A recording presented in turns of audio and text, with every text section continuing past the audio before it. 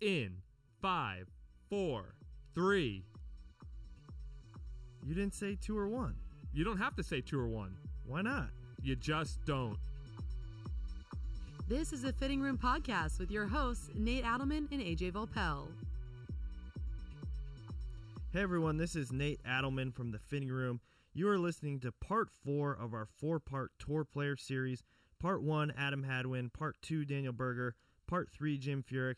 And finally, Part 4, this episode with Patrick Reed. If you consider yourself a technical guy, if you like to get really, really deep into your golf equipment, you will love listening to Patrick because that's exactly what he is and that's exactly what we talked about. So let's get right to it. The next thing you will hear is my conversation with Patrick Reed.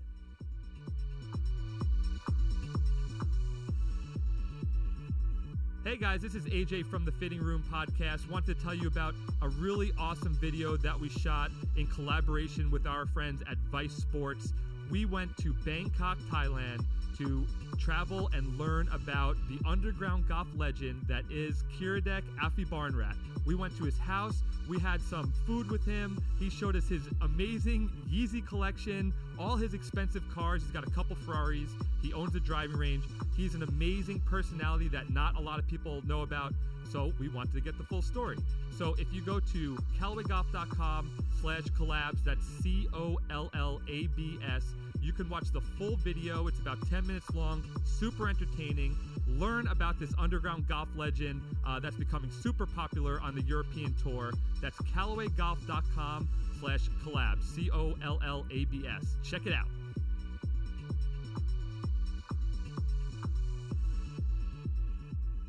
All right, Patrick, thank you so much for joining us here on the Fitting Room and talking a little bit about the clubs in your bag. Oh, thanks for having me.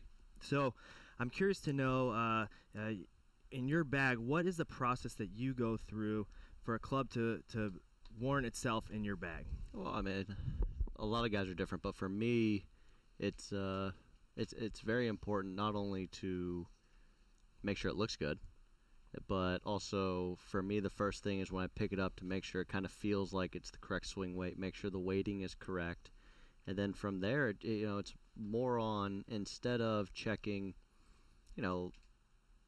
lies, lofts, etc. It's more on, can I hit the shots I need to? Can I hit the flighted draw? Can I hit the high cut or the low cut? It's more on just comfortability, kind of work the golf ball both ways, and for it to be able to react how I make a golf swing. And I put all my clubs through huge tests before they actually make it in the bag, from hitting fairway bunker shots to greenside bunker shots if it's plugged, to high rough, semi rough, pine needles, fairways, tees, because the biggest thing is you have to be 110% comfortable with every shot with that golf club, because if it goes into play, now all of a sudden you're in a tournament and those are game time situations. You don't have that opportunity to be like, oh, I'll just drop another ball, and so I put my stuff through pretty rigorous and long tests before they actually go into play. So how does that testing period vary with a driver versus, let's say, a new wedge or a putter? Well, putter's really easy. Mm-hmm. Because the ball's on the ground. You're basically first seeing if the ball's rolling, and then seeing if the ball's starting on the line it's supposed to be. And so for putters I feel like is a really short, pretty easy test. And then for like a wedge, it all depends. Week to week, depending on if it's a firm golf course or soft golf course, you might have two different kind of wedges. But for me, it's more on the kind of workability on heights. If I can hit the high flop or hit the low spinner, or the low release, and how is it going through the turf? Is it going through how I want it to go through? And I tinker a lot with them, especially with wedges. And because of that, I like a certain way the club goes through the ground on low shots and also high shots. So on weeks like this, the players, when it's really grainy, I'm going to have probably a different wedge than if I'm up north playing on bent or bluegrass that there's really no grain. So when you make that change, is it bounce, is it lie? What is the change that you'd make? It's more bounce. I try to stay consistent, and I feel like you have to stay consistent on lies and lofts, just because that's where how far the ball's flying. how the ball's supposed to react on your golf swing. So that kind of stays the same. I don't really ever change that. It's more on kind of the bounce and configuration of the bounce, depending on how I want that golf club entering the ground that week. Now, when you're week to week tinkering with your setup, are you doing that yourself? Do you like to get there and grind away, and are you checking swing weights by yourself and adding a little weight if you need to, or do you trust the guys on the truck for that sort of thing? No, I don't grind anything. I annoy the guys on the vans to do that for me. I let the guys and the professionals grind the wedges, and the guys on the van have done a great job on being able to grind wedges for different terrains and kind of what I'm looking for. Because of how touchy I am, and how feel oriented I am in my hands and in my swing, the lofts and the lies have always been pretty easy for us. It's the bounce that the guys always have to kind of grind here and there. That's why normally you'll see my 60 degree especially will usually have some lead tape on it because of having to peel off some of the heel or the toe or the back of the club and then getting it back up to the swing weight. Now, the Callaway Golf Company, as you well know, we love to release products very, very regularly. So out of all the clubs in your bag, which is the easiest and which is the hardest when we come out with something new to try to switch out? I would say the hardest is the driver, I feel like, because it's the one club that's where golf starts. You step up on the first tee box, it's a driver usually. You step up on these things, and you have to be comfortable with that club because you have to play from the fairway. And for me, for some reason, because I'm a shorter in length shaft, yet I want to get the swing weight up. There's a lot of rat glue that has to go inside it, or a lot of lead tape. The problem with lead tape on a driver, when you're striking a tee, the tee will try to peel it. Right. So you have to go inside the head to do the weighting, and usually that back in the day that'd be a huge issue. Right. But nowadays, especially with the Epic driver, I felt like the biggest key with that is with having two weight slots dead in the center of the club face, one closer to the face and one all the way in the back. With keeping it in the center, when you add all that weight in the middle, the CG stays in the middle of the club face. Right. So the CG doesn't move. So when you actually hit it in the center of the club face, the ball goes so much farther. Right. And I'm touchy on that, where I'll actually find the CG in the golf clubs when I'm hitting. Right. So you're playing the Sub-Zero, Epic Sub-Zero with the weights. How do you know how you have the weights configured front to back? Yeah, well, I have 10 in the front and 14 in the back.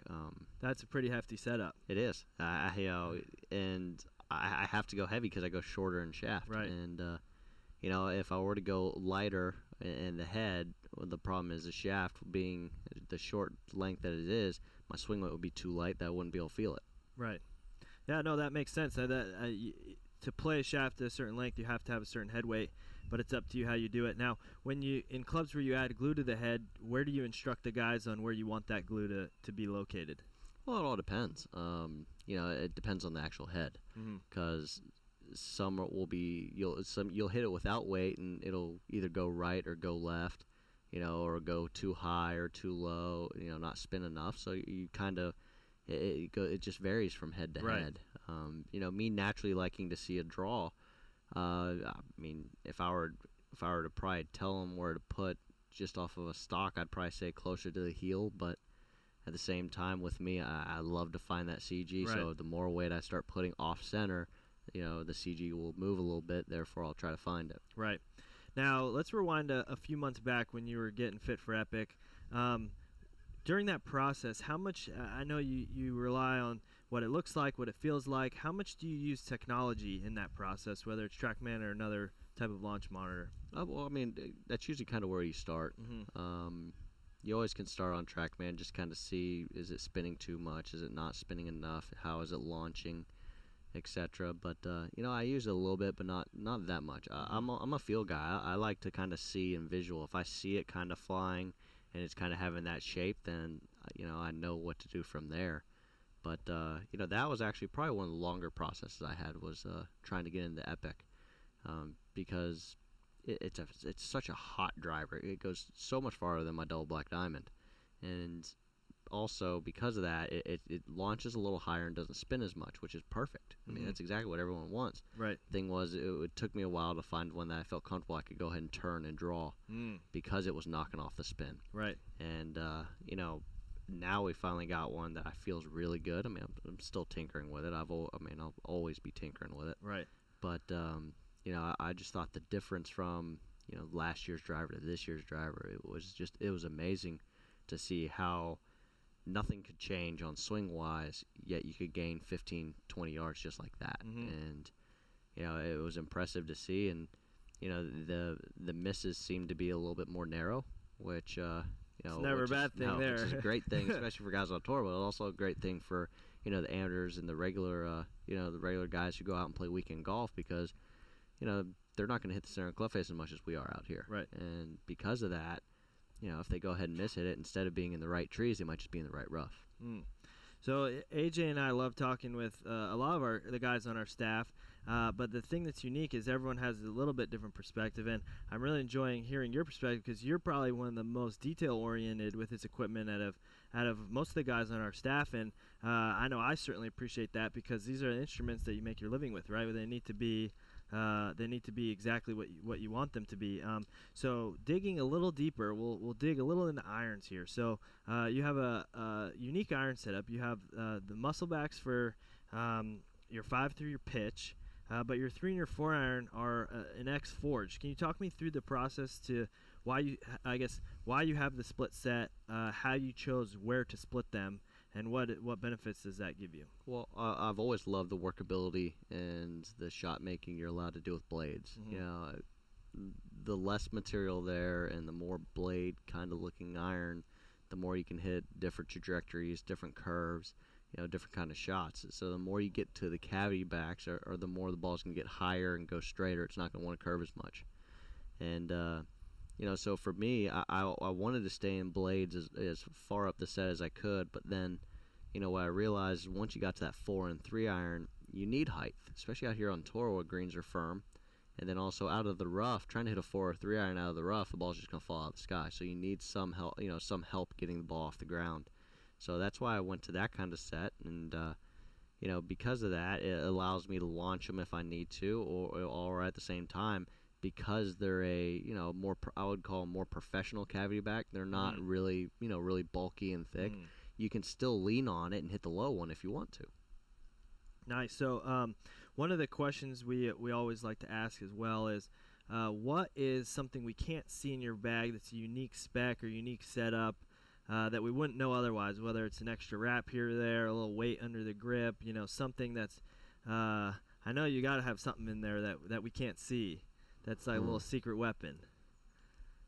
Man, actually, I mean, I don't really have anything secret in the bag, honestly. The only thing I would say is probably my putter. I have 7 wraps of double-sided tape underneath the grip. There you go. That's something. So, there you go. I've kind of been a guy that, I go for not only size but more a shape. It has to have the right shape. So, the Ionic grip I've always putted with, when the mid size is the correct size, but I just didn't like the edges of it. It wasn't sharp enough. And the regular size standard has the nice sharp edges on the edge side. So I put my hands on it. I was like, I love this, but it's like half the size I need. Right. So we're like, all right, well, let's just start building up. Right. So Johnny actually started on the van. He started just putting pieces on. He goes, how's this feel?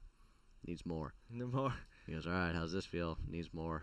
And the next thing you know, we came down to figure out that 7 that I need underneath it for it to feel where I need it. And when you add that much weight to the grip, did you have to do anything to the head as well? Yeah, they had to actually, I think they put 2 tungsten plugs inside the head to kind of get it up to weight. But, the good thing is, with adding all that weight and then all the grip weight, you would think the putter would be overall too heavy, the overall actual weight of it. But, with being at the 33.25 inch finish, being that short, it actually allows the weight to feel nice. Perfect. Yeah, that sounds pretty specced out there for you. Oh, yeah. Cool. Well, Patrick, thank you so much for taking the time to stop by the fitting room. We really enjoyed talking with you, and hopefully as we get I'd say it's a challenge to our R&D team as we come out with new stuff, it's got to be up to your specs to be able to earn its way into your bag. Oh, well, I appreciate it, and y'all are doing a great job. Thank you.